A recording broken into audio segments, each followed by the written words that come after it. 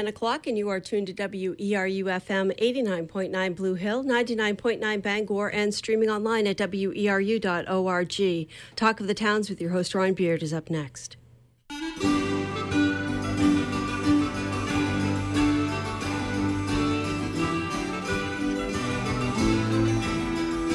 Good morning, and welcome to Talk of the Towns here on WERU. We try to go beyond the headlines to make sense of the issues facing Maine communities, to share what works, and to seek alternative solutions. Talk of the Towns began in 1993 with support from University of Maine Cooperative Extension. Cooperative Extension puts knowledge to work with the people of Maine, and like WERU, whose mission is to be a voice of many voices, operates out of a sense that everyone benefits when we share our knowledge, our experience, our concerns, our perspectives. We're about to practice the magic of community radio, in which those of us in the studio and you who are listening create a dialogue that we hope will be a benefit to our friends, our neighbors, and colleagues. I hope you'll stay with us for the next hour and Talk of the Towns. One of the great things about Maine in August has to be blueberries. Whether you pick them yourself, buy fresh berries at a farmer's market or grocery store, or purchase a box for the freezer, we love our berries. And today I'm really happy to welcome Dave Yarborough, who's the blueberry specialist at the University of Maine Cooperative Extension, back to our program. Welcome, Dave. Thank you, Ron. Glad to have you with us. Yep. And having worked for Cooperative Extension all these years, it's fun to have a colleague come back and talk about something that they're passionate about, in this case, blueberries. Yes, I am. It's great to be here, too. And you've had a career of looking at berries. You were talking about starting as a research assistant out in the fields. How did your career kind of develop? You went on for education after that? Well, basically, I started as a summer job as a student at the university and went out in blueberry fields, and we were raking some berries, and I measured out the amounts to 2 decimal places, and the professor said, "Do you want an assistantship?" So at that point, I had graduated in wildlife and was looking for other career options, and since then, I've kind of gone on. I got my master's at UMaine and was a research assistant for 12 years doing research in weeds and blueberries. At that point in time, I went to UMass, took a sabbatical to get my PhD, and when the job for blueberry specialist came up, I was ready for it, and I got it. And has that notion of being a research assistant in the fields, did you think that you were going to have a career at blueberries at that point? Well, you never know. I kind of stumbled into blueberries, but once I got there, I just loved it so much, and it's a challenge. It's a very unique crop. Managing a wild crop, really, and doing a really good job of it isn't really done anywhere in the world except for Maine and Atlantic Canada and Quebec. And what are the kind of underlying, I suppose, geologic conditions that lead to our ability to have a wild blueberry crop? Well, basically, it starts about 12,000 years ago, glacier, and that scraped all of the soil off into the bay for the lobsters. Have some nice food out there, but when it receded, it just ground up the rocks, and there was just a sandy layer that was very drouthy, and there weren't any blueberries there. And I talked to kids, and I said, "Well, how'd they get there? Did they walk? Did they fly? Right. Did they swim?" And actually, they walked. With bears, they put a nice fertilizer packet when they deposit the berries out there, and birds. So they were able to establish themselves in this environment. And the other thing that's really unique about blueberries, they have this symbiotic relationship with a fungi. You think they get infected. You say, well, infection's bad. But this infection provides an extension of the roots of the blueberry plant to absorb minerals that aren't unavailable. And the plant itself supplies the fungi with sugars. So with this relationship that's beneficial to both plant and fungi, the blueberries were able to establish themselves where other plants couldn't. So soil conditions, the glacier, led to this kind of magic combination, and you say this is probably one of the few spots in the world. Right, it's a combination of geology and climate. Climate is the other key issue.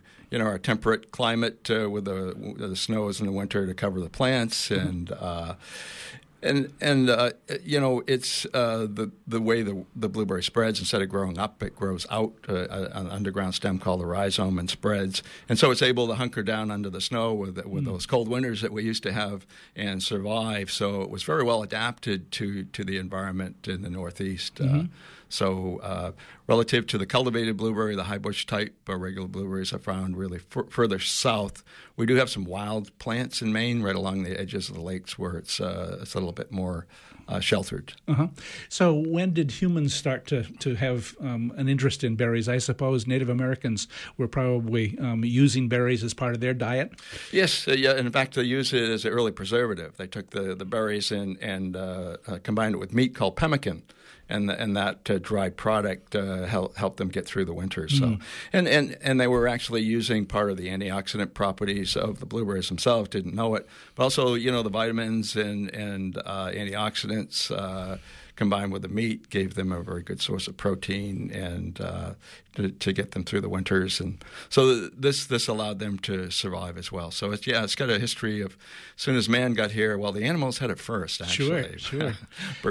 And when do we realize that antioxidants were an important part of the blueberries' benefit to humans? Well, there was some research done back in the 80s. Professor Ron Pryor at Tufts University looked at the anthocyanins and the antioxidants effects, and they determined these particular phytonutrients were effective in curbing some of the what we call free radical. These are charged oxygen molecules that pollution or even metabolism produces in our bodies, and these are very bioreactive. They affect your DNA, cause aging, and we found that these anthocyanin pigments were able to quench these free radicals and kind of neutralize them. And so this gave us a health benefit that the plant had conferred on itself to protect it against sunlight, but now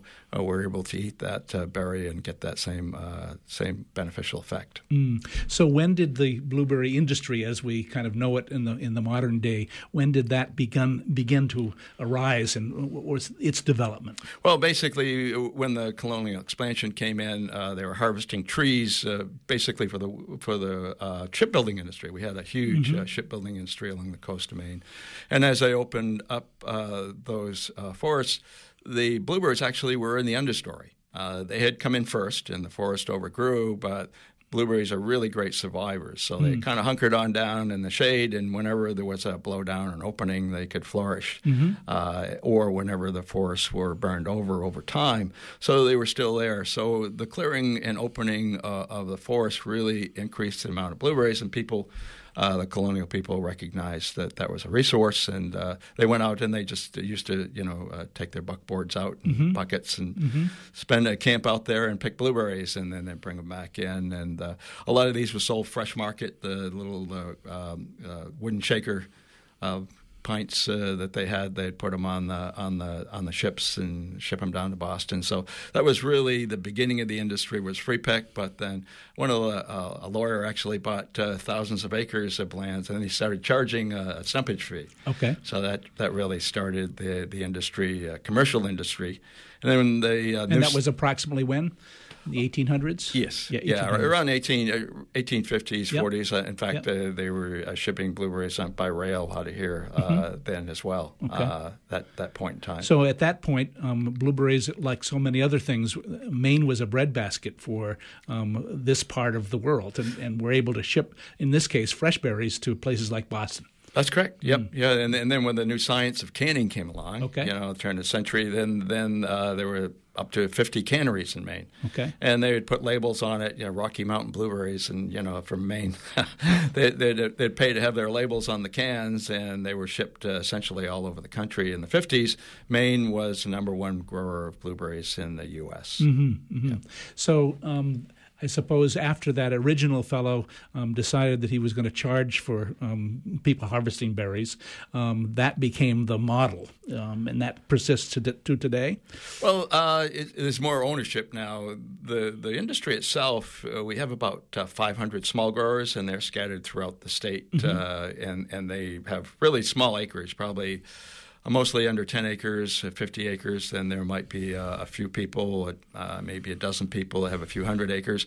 And then there's 6 grower processors. All of the land in Maine about half the land in Maine is owned by the processors, who are family farms. They started as a family farm, right, and they still are family. Although they're incorporated, they're still family operations. There's no outside funding corporations own blueberries in Maine.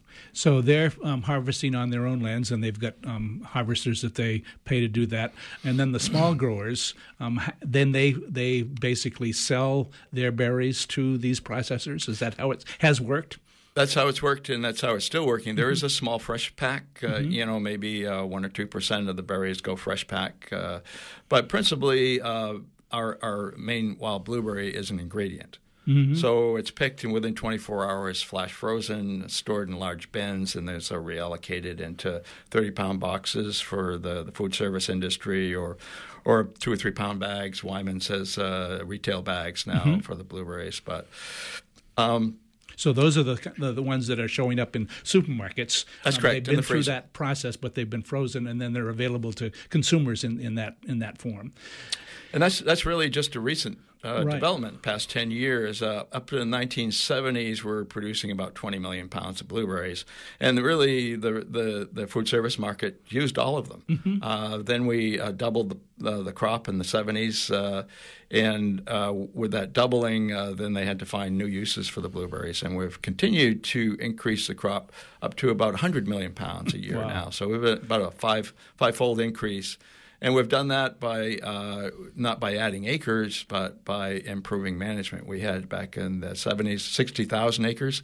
Now we have 44,000 acres. So we're doing a lot more with a lot less, which is what's required sure. of all of us. So what are some of the techniques of, again, research at the university and elsewhere would lead to these improved techniques for growing and managing berries? What are some of the things that are the innovations? Well, the first critical innovation was really, as any gardener knows, controlling the weeds is critical. Okay. You can go from 5,000 pounds an acre to 1,000 pounds an acre as you increase the density of weeds. So weeds are really a major limiting factor. And we had some herbicides that were able to selectively control the weeds in the 70s, and that really started the process. After that point, we could look at adding fertilizers to increase the productivity. If you added fertilizers prior to that, you just grow more weeds. Mm-hmm, mm-hmm. And then as we had a larger, more healthy plant, we have more flowers, and then our native pollinators, which had been adequate up to that point, we needed to bring in more pollinators to get that crop. So the added pollination, and then certainly monitoring and protecting from insects and diseases was another critical part of the equation. And the final piece really is irrigation. Okay. Given our uneven precipitation that we're having now, especially now we're really in a stress situation. There's been a lot of investment, especially with the larger farms down east, to have in-ground irrigation systems to add that inch a week. We need, essentially like most crops, 1 inch a week. Our soils down east only hold about a half inch. Right. So if we get a half inch twice a week, perfect. Right. Nothing's ever perfect. Sure. And the irrigation technique is, you say, in-ground. How does that work?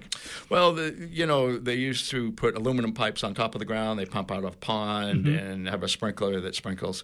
But it's much more efficient to bury these poly pipes underneath the ground and have set stations.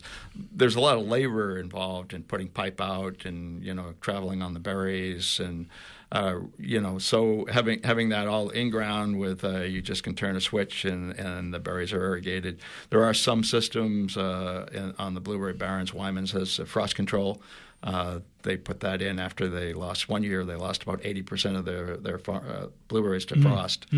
Not so much frost control now, but really it's added water for to as an insurance policy to keep the plants enough water for optimal growth. And then in terms of weed control, you used to burn, and now it's more mechanical. Both. Both. Yep. We have mechanical and certainly chemical, mechanical pruning above the plants, and we also have an organic sense, we have the elemental sulfur. Now, blueberries are an acid-loving plant. They're ericaceous plants like azaleas and rhododendrons. And so they really do well at a low pH. So we bring that pH down to 4 with sulfur, and most weeds don't like it that low. They can't compete. In fact, so they really can't get the nutrients out of the soil at a low pH. They're unavailable. But with a mycorrhizal association blueberries, they can. So what we're doing is we're shifting the advantage, a cultural advantage to the blueberries. And this has been a really great cultural tool for the organic growers. It gives them a way to suppress something like grasses. I mean, you mow your lawn all the time, so there's really no good way to control grasses before that without the use of sulfur. So it does take consistent management to keep the weeds back, and that cutting or spraying to do that, meet those inputs. You're tuned to Talk of the Towns. I'm having a conversation this morning with Dave Yarborough, a blueberry specialist from University of Maine Cooperative Extension, and we've got some calls that we'll be making shortly with some other folks who can help us with the topic of blueberries for Maine. Dave, the other innovation, I suppose, has to do with the harvesting, moving from people who are picking berries or raking berries to more mechanical techniques as well. That's correct. Back in the 1970s, actually, a colleague of ours, Gleason Gray, developed the blueberry harvester head, and that blueberry harvester head was picked up by a Canadian company, Bragg Lumber Company, in the 80s, and they started producing the machines. And once we started our production from 20 to 40 to 60 million pounds, there were a lot more berries, and it was a lot more difficult to get labor. That was filled in for a while. A lot of Mexican laborers or Central Americans came up, and so some of them settled here. We see that, but we still needed more labor to harvest the berries. The machines were developed, but there was another key factor that they had to come in before we could use the machines. That was leveling the land and removing the rocks. Okay. And that factor enabled the mechanical harvest, because before, if the land was uneven and rocky, you couldn't really use the machine. So once we got to that point, then we could bring the machines in. The machines were much more efficient. And I might mention the machines are still by migrant laborers. But the migrant laborers are coming down from Canada now, bringing the machines. They harvest in Maine, and then they bring the machines back up in Canada to harvest there. So we've gone to about 20% mechanical harvesting in the 70s to 80 or 90% mechanical harvesting now. So it's just a matter of efficiency and cost. Right, and it seems like each of these innovations, and you can kind of trace that, requires greater investment on the part of either the processor or the landowners to make these things work. That's correct. Initially it was more slash and burn agriculture. You burn the field every 4 or 5 years, and you came back and see what you got. But now it really really the whole pest management issue. We have an integrated pest management program. We're out monitoring with sweep nets and sticky traps. We even have weather stations located throughout the blueberry growing region to look at moisture and temperature conditions to monitor for mummyberry disease. We need to protect the plants from this disease. And now with these new tools, we're able to really limit the number of pesticide inputs, and that really reduces the cost and improves the quality of the berries. But it does take a lot more intelligent management, research-based knowledge to grow the crop. And if you don't make the investments, especially things like pollination, then you don't get the returns. We've also heard that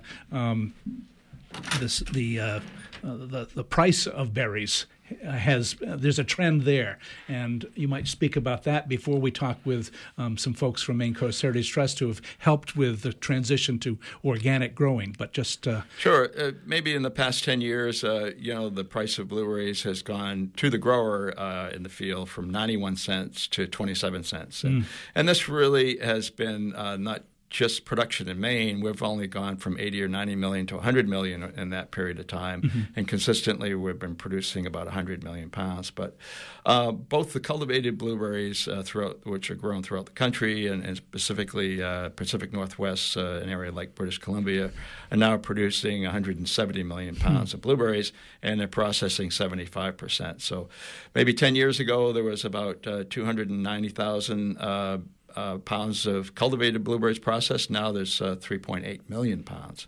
And for our wild crop, we've increased from about 1.8 million pounds to 4 million pounds. So we've got, before we've got where we had 10 years ago, we had 2 million pounds in the processing. Now we've got 8 million pounds out there. So that's 800 million pounds, I should say. So at the same time, I know that colleagues both at the university and within the industry and elsewhere have been looking at new ways to get people to eat more berries. Yes, that's true. A lot of our marketing efforts, and there's Ethos, their marketing agency employed by the Wild Blueberry Association. And what we're trying to do is get the word out of certainly the health benefits, but also utilization of berries and things instead of muffins, which used to be the number one product. Now smoothies are the number one product. So we're seeing an increase in, and a lot of people are more health conscious that want something a healthy drink like a smoothie, and that consumes more berries per serving. That's that correct. way versus a muffin. Right, muffin you might have a cup of berries in a muffin. A smoothie, you have a half cup every day. Right, so right. We want people to and I think it does take quite a bit, because when you go in the supermarket, you see those fresh berries up front. You have to go around the back of the store to find your wild blueberries. Sure. And, right now, they're actually getting to be a pretty good deal with the lower prices. They're more affordable, and they're still just as healthy and good for you as well. Good. Yeah. Well, let's go now to Melissa Lee, joining us by phone. She's a regional steward with Maine Coast Heritage Trust down in the Lubec, Trescott area. Welcome to Talk of the Towns, Melissa. Ron. Thanks for having me. Hi, Dave. Hi, Melissa. Tell us a little bit about your position, Melissa. What's a regional steward do? And then we'll talk more about blueberries. Well, I've worked for Maine Coast Heritage Trust for 18 years now, and my job has morphed and been varied in all that time.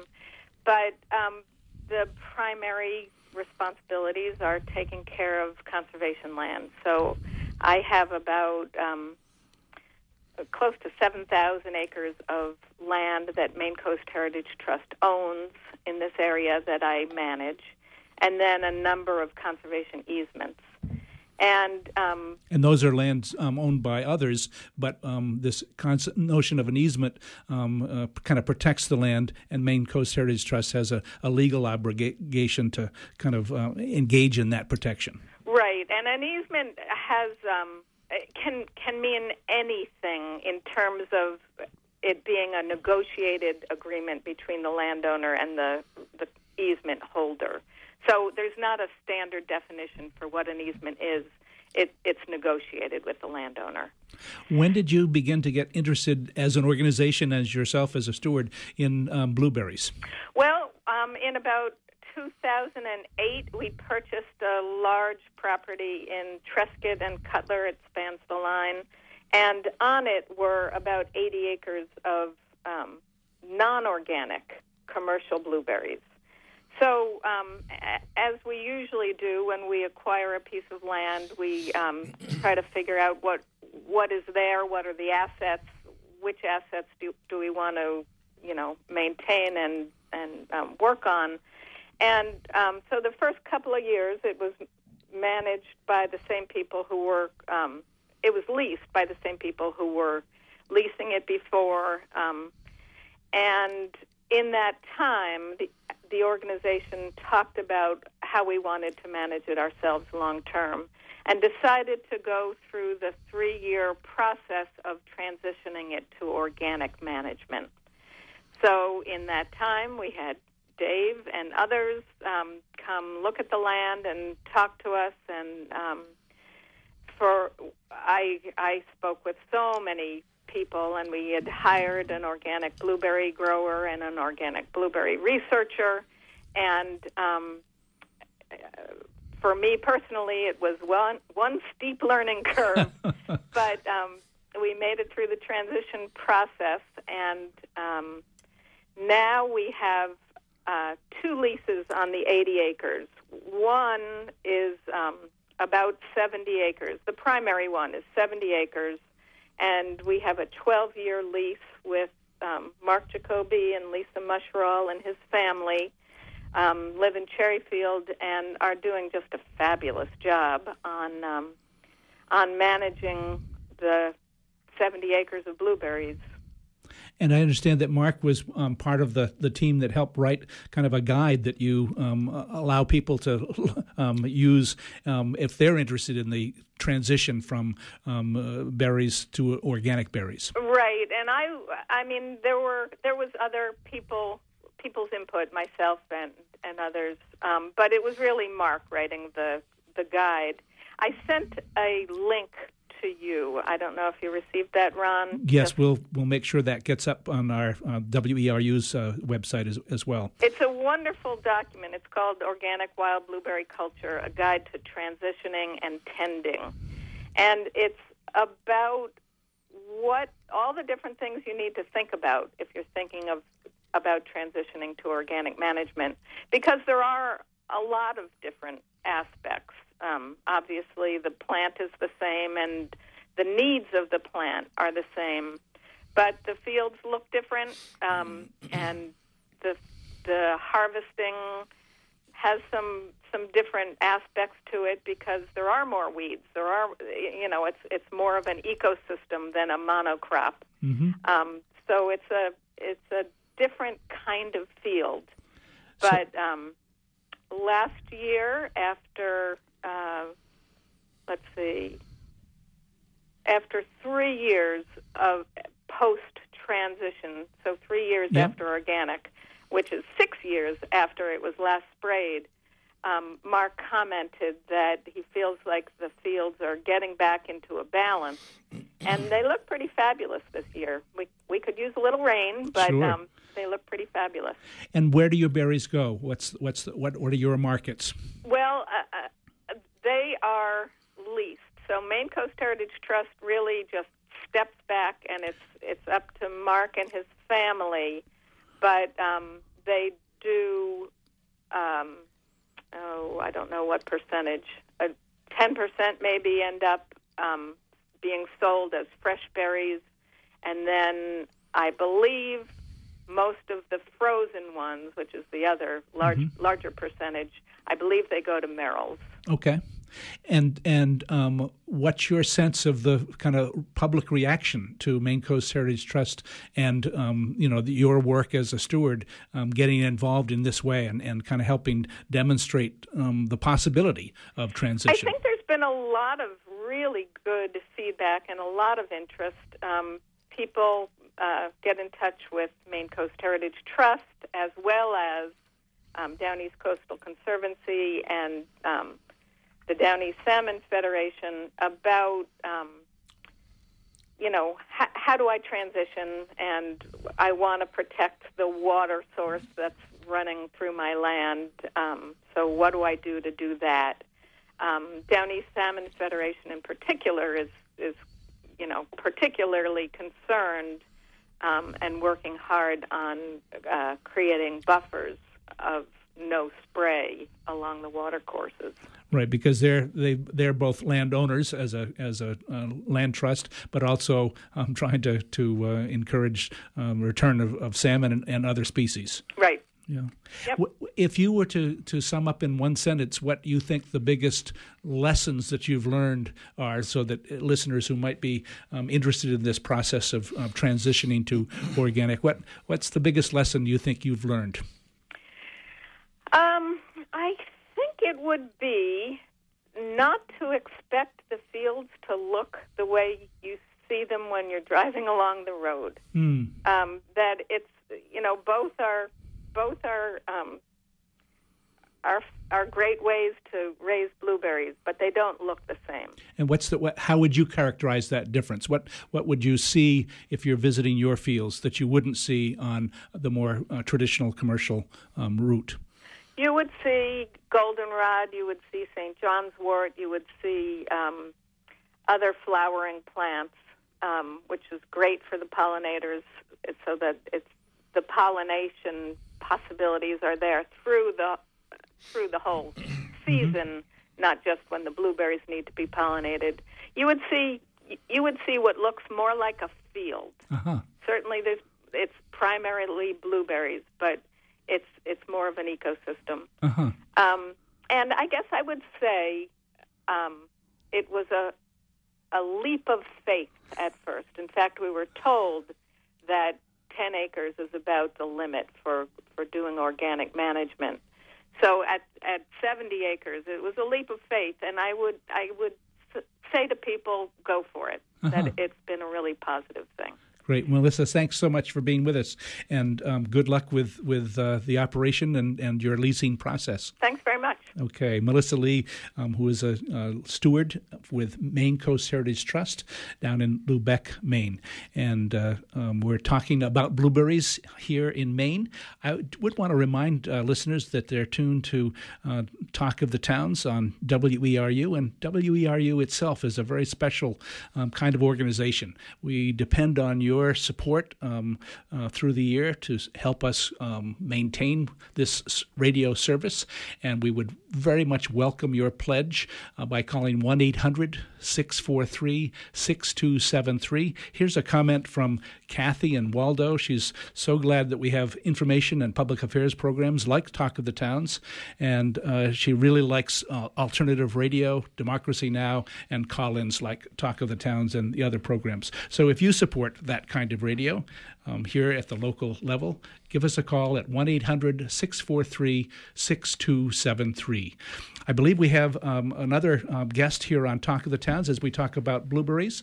No, he's not there. Okay, he's not answering. He's out in his field. So this is a grower who we knew might not be available to us. So we'll continue on, and perhaps we'll get Teresa Gaffney on the phone from Highland Organics in Stockton Springs. Dave, this is Dave Yarborough, who's here in the studio. Any other comments about Melissa's story in terms of that process that you helped them with at the beginning? Well, there is certainly a demand for organic berries, and there's certainly, with the price differential now, Marl's Blueberries had given $1.60 for organic blueberries versus 27 cents for the commercial freezer. So it does take it is a process. Let people know that, and the fields I think will look different, certainly. But it's a process that you have to plan for. We've found with the additional sulfur for organic fields or even conventional fields to reduce that weed competition, it takes about 3 years for that to get it worked its way into the soil and reduce the pH. So when they're transitioning, they really need to make that upfront investment when they start, and they really have an incredible advantage. In producing blueberries where they're starting with clean fields. It's much more difficult if you started with all the weeds where there. So just maintaining that weed management is really the key, and they've been working at that. Certainly, if they're still getting good yields on the fields, they're putting some effort into that. Sure. Yep. So it sounds like it's not a short-term proposition. It's a long-term. It's 3 years to move from conventional to organic, just because of the certification process. That's a USDA rules for organic certification. Yes. And then the other things, as you mentioned, they have to maintain, even that while they're not getting berries necessarily. Correct. They still have to maintain that. I guess they could still harvest the berries, but they would be sold as conventional berries in that 3-year period. Is that how it works? Yes, and we do have that 2-year crop cycle. So that's really only one crop. Okay. So every other year, if you started, you started after you prune, you'd have one crop that's not organic, and then the second crop would be organic. Okay. So it's not really, and it is in terms of planning. You do have to get certified up front. Sure. And you have to make that commitment and to do that. But that's not different than any other agricultural venture. You don't start to have a lot of productivity in your first couple of years in any kind of agricultural venture. Well, that's true, but you're taking a conventional field that does have high productivity and transitioning to organic. You're just changing the methods you're using and changing the materials that are allowed in that field. And we found that, really over time the yields are lower, but the prices are higher. Sure. So if you look at the bottom line, organic processors are doing very well. And if you sell fresh market, you go into markets like Bar Harbor, you can get $4 for a quart on your blueberries. So. Well, let's talk with someone who has has done more than just harvest berries, but is looking at other products. We're so happy to have Teresa Gaffney back with us. Teresa is owner of Highland Organics in Stockton Springs. Welcome back to Talk of the Towns, Teresa. Hi, Ron. It's nice to be back. It's great to have you back. Tell us about your operation, how you got started, and then we'll talk about some of the ways in which you're using berries that people might be interested in. Sure. I started as a blueberry farmer in 1999 when I married my husband, Tom. He had a blueberry farm out here in Stockton Springs, and we started transitioning the farm right away and became MOFGA certified, and we have been certified consecutively since 2002. And, we did the fresh berries, we did the fresh and frozen wholesale markets, inviting people to come to the farm and getting to know who we were. So that's how we started our business. But in 2004, I did a little high school chemistry class project. And in that project, which wasn't supposed to amount to anything, we learned that the blueberry leaves actually have more antioxidants or anthocyanins than the blueberry fruit. So that set me on another course where I applied for 3 main technology seed grants totaling $21,500 for the research and development of a whole plant wild Maine blueberry tea, where we use the fruits and the leaves of the wild Maine blueberry plant to make a tea.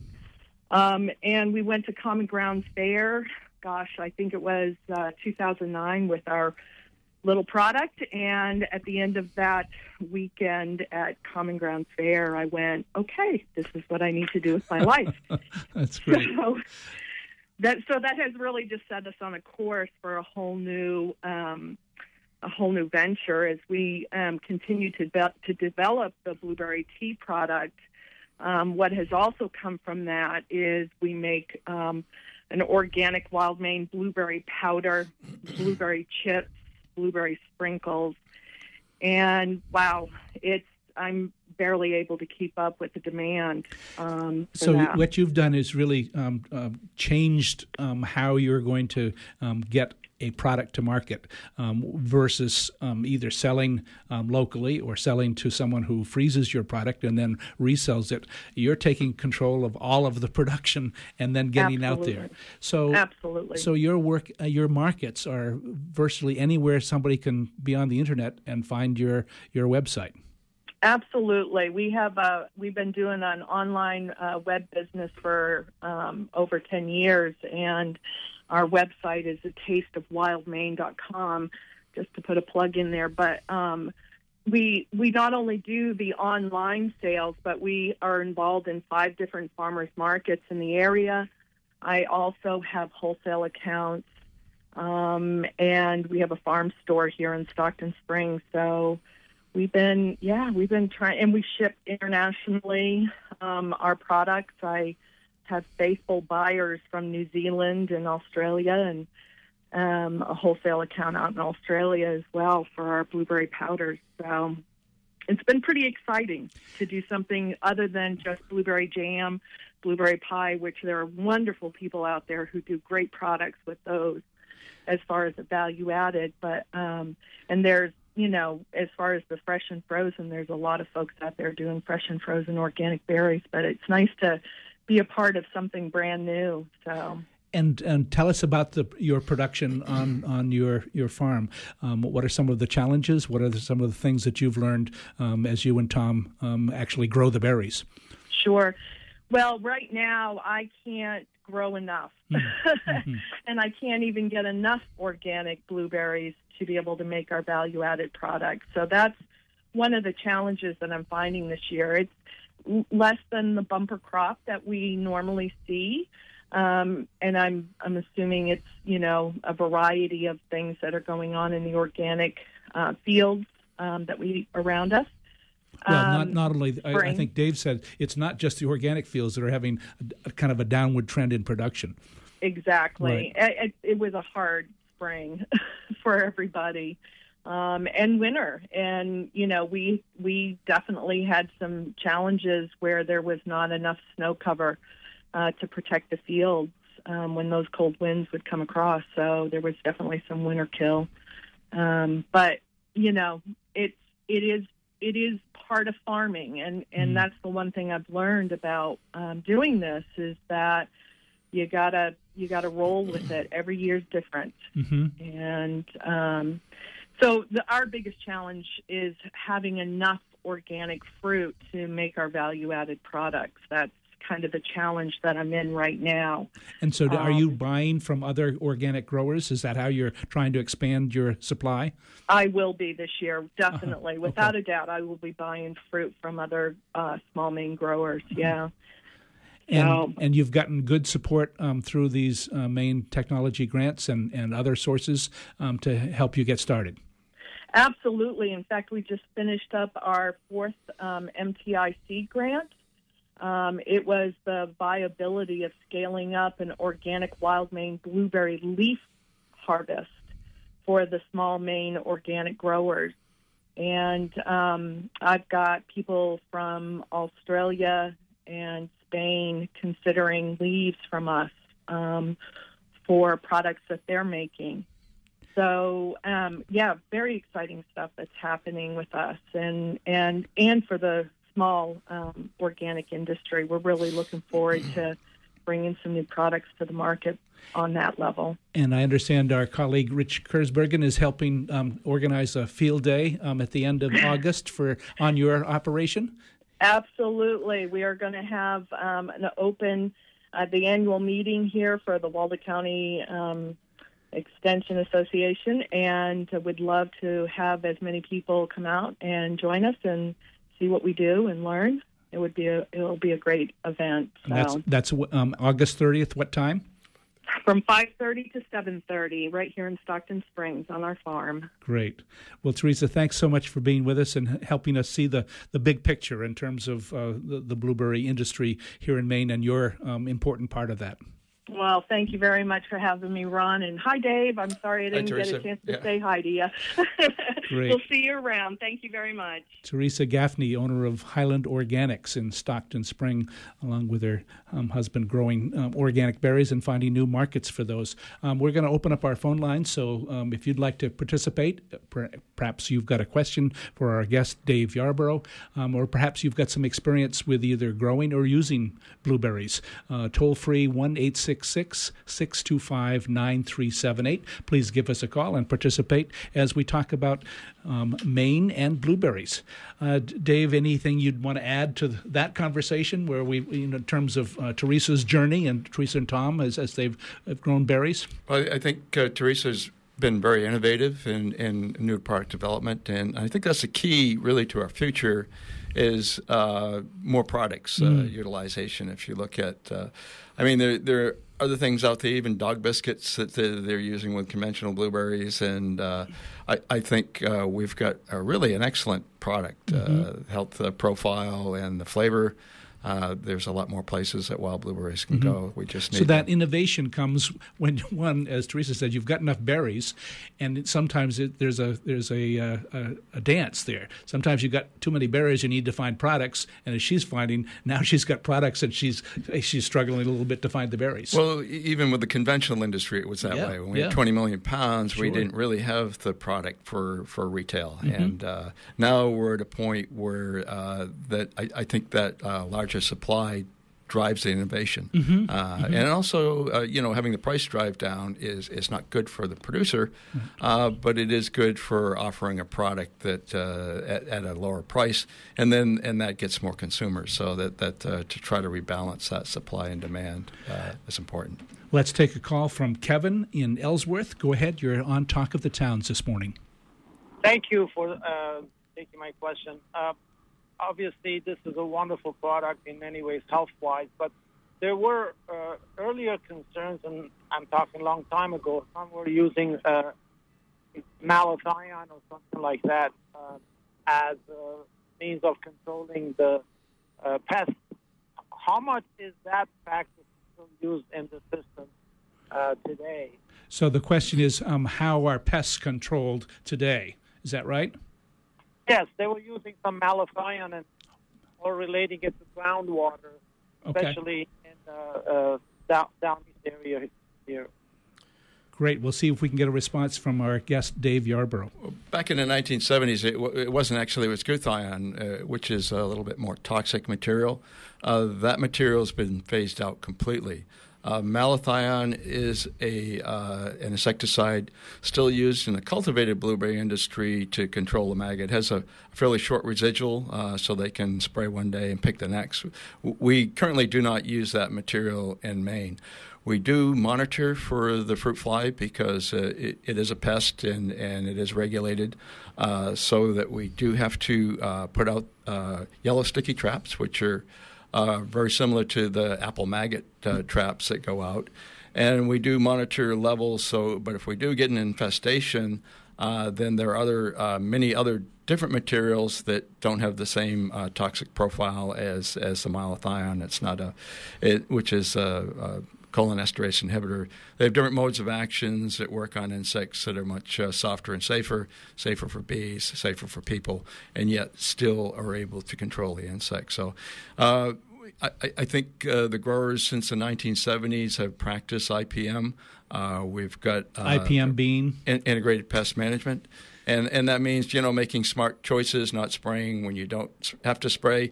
Or we've even found understanding the biology of this particular fruit fly. It comes in, it overwinters in the soil as a pupae. It comes in from fields that were pruned the previous year. And so what we're able to do is we're able to set up traps along the border.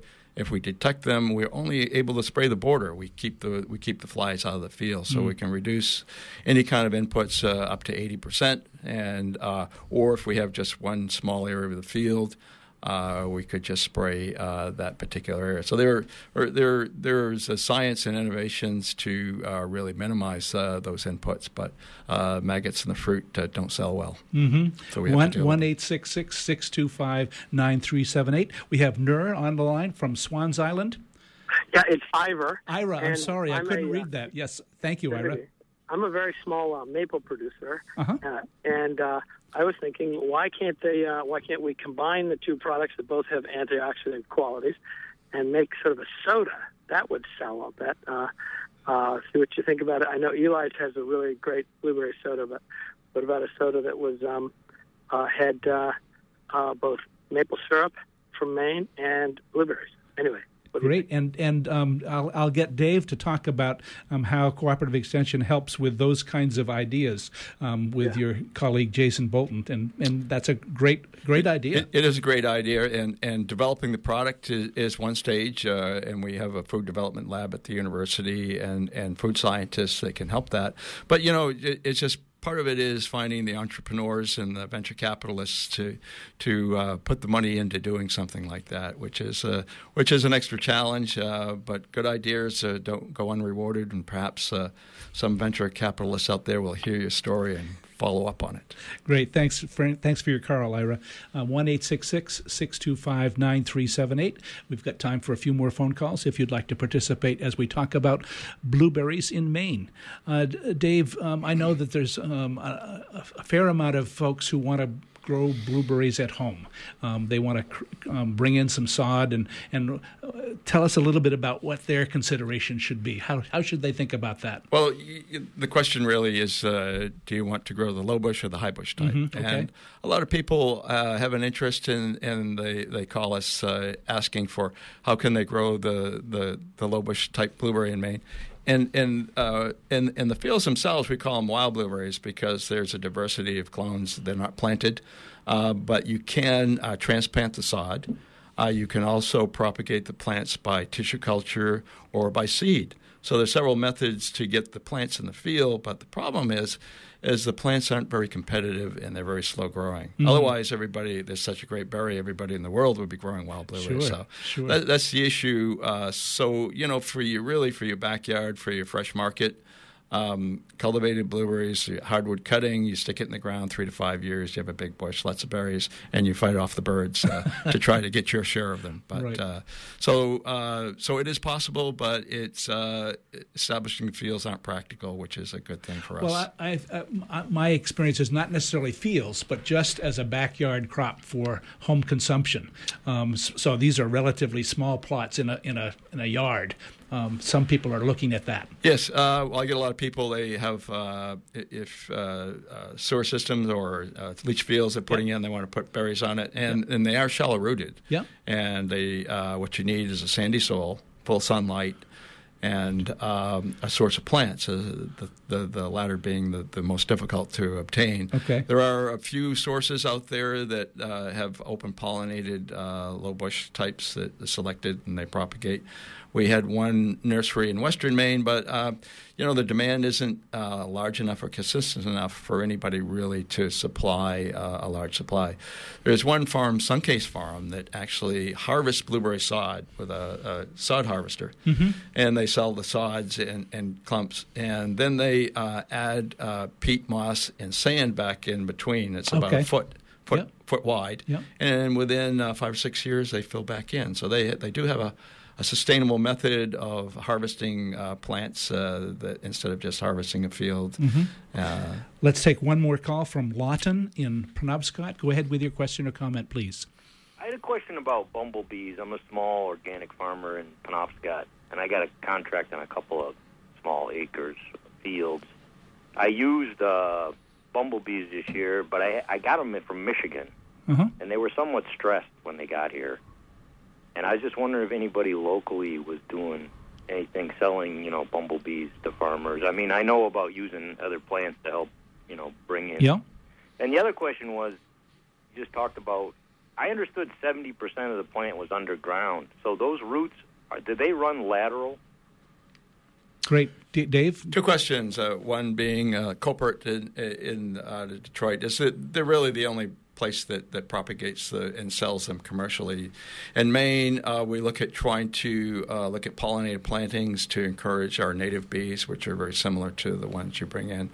As far as the plant goes, about 2/3 of the plant is actually underneath the ground. It's an underground stem called a rhizome. It's like the bowl of an apple tree, and it's a storage organ, and that's why we can prune the plant back to the ground every other year. And so we're only taking about 1/3 of the growth. And so those new shoots are much more productive than if you just leave the plants unpruned. Over time, your production would decrease by half and continue to dwindle as that plant gets older and older. So the pruning process is important, and it's made possible because the rhizomes are such a large part, 2/3 of the biomass. Lawton, how did you get into growing berries? Always had an interest, had raked other people's fields. I'm a small organic farmer, and so I picked up a couple fields. They're just a few acres apiece. But I really appreciate your show. You give an old farmer hope and help.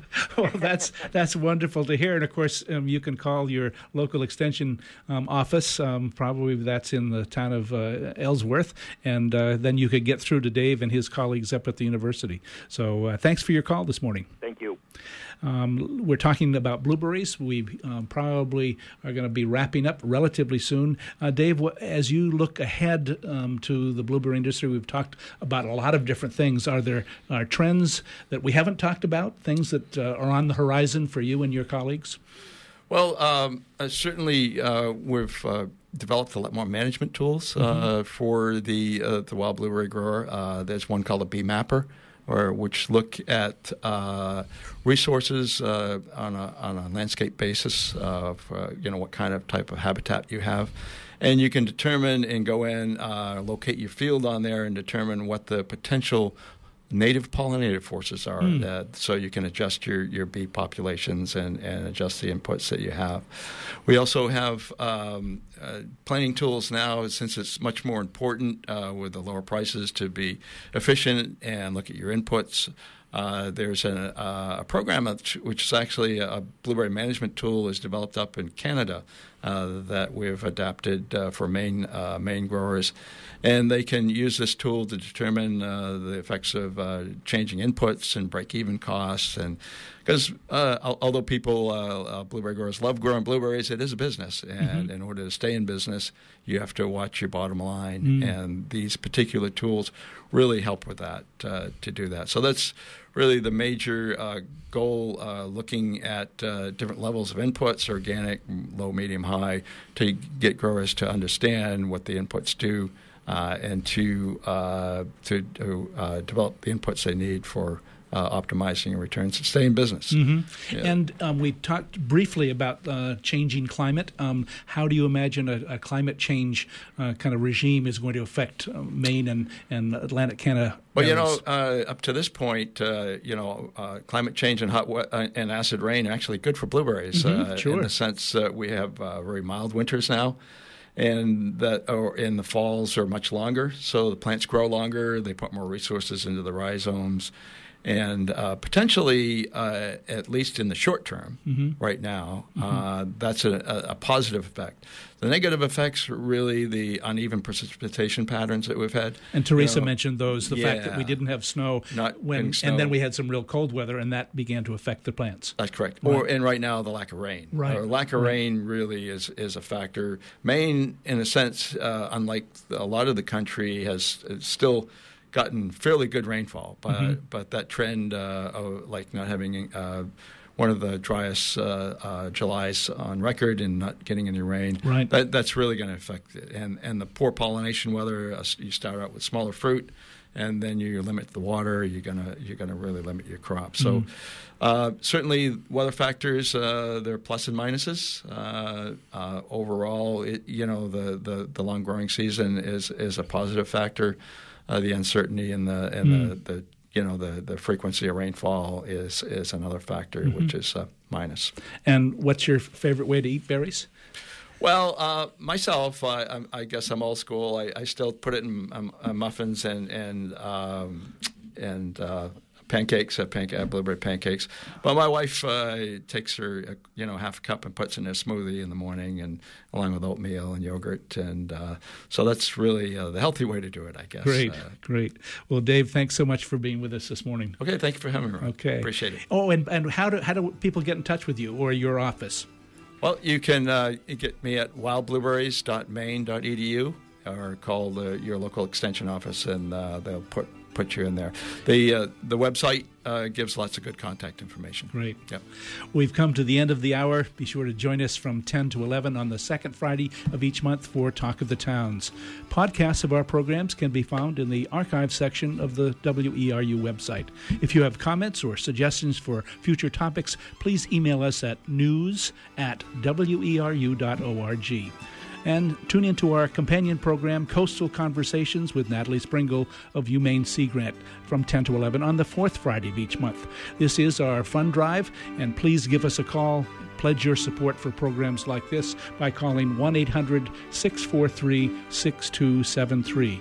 Thanks again to our guests in the studio, Dave Yarborough. Thanks for our phone call guests, Teresa Gaffney and Melissa Lee. Thanks to A.B. Brown for engineering our program, and stay tuned for On the Wing with Joel Raymond. This is Ron Beard, your host for Talk of the Towns, wishing you a good morning.